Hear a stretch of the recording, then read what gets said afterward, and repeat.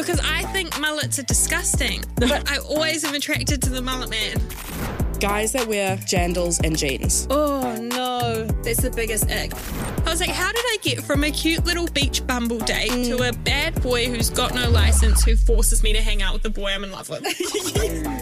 Melodramatic Vibes, your unofficial big sisters supporting you through your 20s. New podcasts every Thursday on iHeartRadio or wherever you get your podcasts.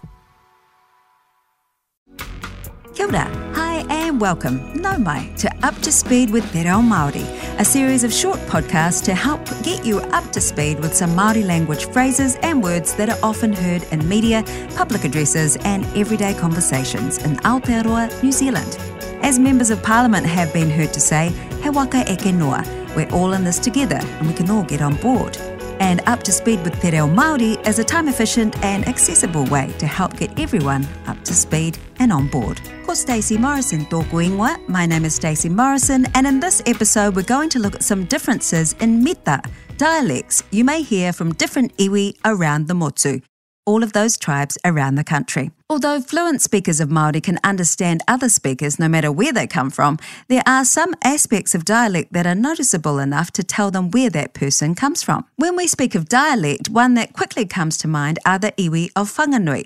So you'll notice I say Whanganui, whereas the people from that area say Whanganui slightly differently. This is the way the iwi of Whanganui pronounce Whanganui. Whanganui. So the H in Whanganui is there, but it's heard as a breath, as they describe it. In Whanganui, the H is aspirated. So it's not a wha, it's a wa. It's not Whanganui, it's Wanganui. This is the dialect of the people of Whanganui, so when in Rome or in Whanganui, that's how it's said. For those of us who don't live there or come from there, it's acceptable to say Whanganui, as the name is spelt with a f. And other iwi do pronounce that WH in whanga. Whanganui means big harbour, either way you say it, but the dialectal difference means that all H sounds are treated that way.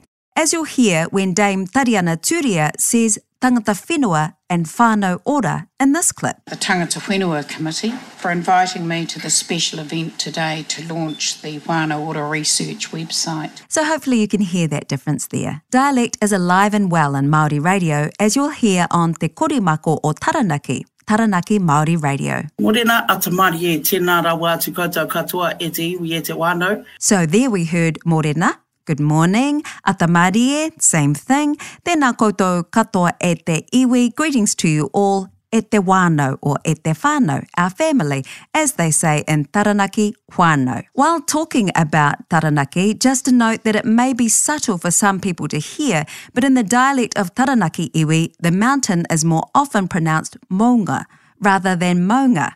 And if you see Taranaki maunga written maunga, with an M-O-U rather than M-A-U, it won't be a spelling mistake but an expression of Taranaki dialect. Maunga is also a word that stands out as a difference in the traditional dialect of Ngaitahu or Kaitahu in the South Island, where rather than a ng sound or ng sound, it can be heard and written with a K instead, as heard here when Tuari Pōtiki spoke at the United Nations General Assembly. Tēnā rā koutou katoa.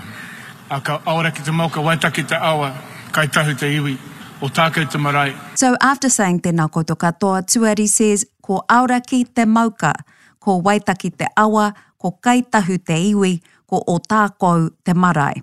Auraki is the mountain, waitaki is the river, kaitahu is the iwi, o tākau is the marae. As with all dialects, not everyone from that iwi will speak the dialect, but even saying Auraki for our mountain, also known as Mount Cook, with a K rather than Aurangi, and the place name Wanaka rather than Wananga, are examples of the dialect being alive and well. Native speakers from northern tribes are often detectable by their mita, dialects as well, such as Dame Nada Glavish, here saying me whakaiti. Me hakaiti. Did you hear the difference? Me hakaiti. So the f isn't as strongly heard as when I say whakaiti. We're just giving some examples of dialects, not all of them, just to give you some insight into the differences you may have heard and wondered about.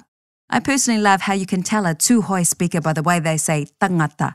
Their NG sound is much softer, and how tēnei is often heard as wēnei in some iwi in Te Arawa. One dialect difference that's caught me out a few times is when I run into people from Te Tairawhiti, the East Coast, and they say, kai te aha. For non-coasties, this means, what are you doing? But for them, it's also a greeting, as one of their teachers explains. Te Tairawhiti, kai te aha. Kai te aha koe also means, how are you doing? I te Tairawhiti in the East Coast, kai te aha or kai te aha koe also means, how are you doing or what's up? But if they say that to you, it's a compliment because they probably think you're a pretty good Māori speaker. Kai te aha, what are you up to? Anā, kua pau te wā kia tātou. We're out of time. But hopefully you've picked up some new kupu, new words, or rerenga kōrero, phrases, so you're getting up to speed with Te Reo Māori. Kia ora koutou katoa. 90% of parenting is just thinking about when you can have a break.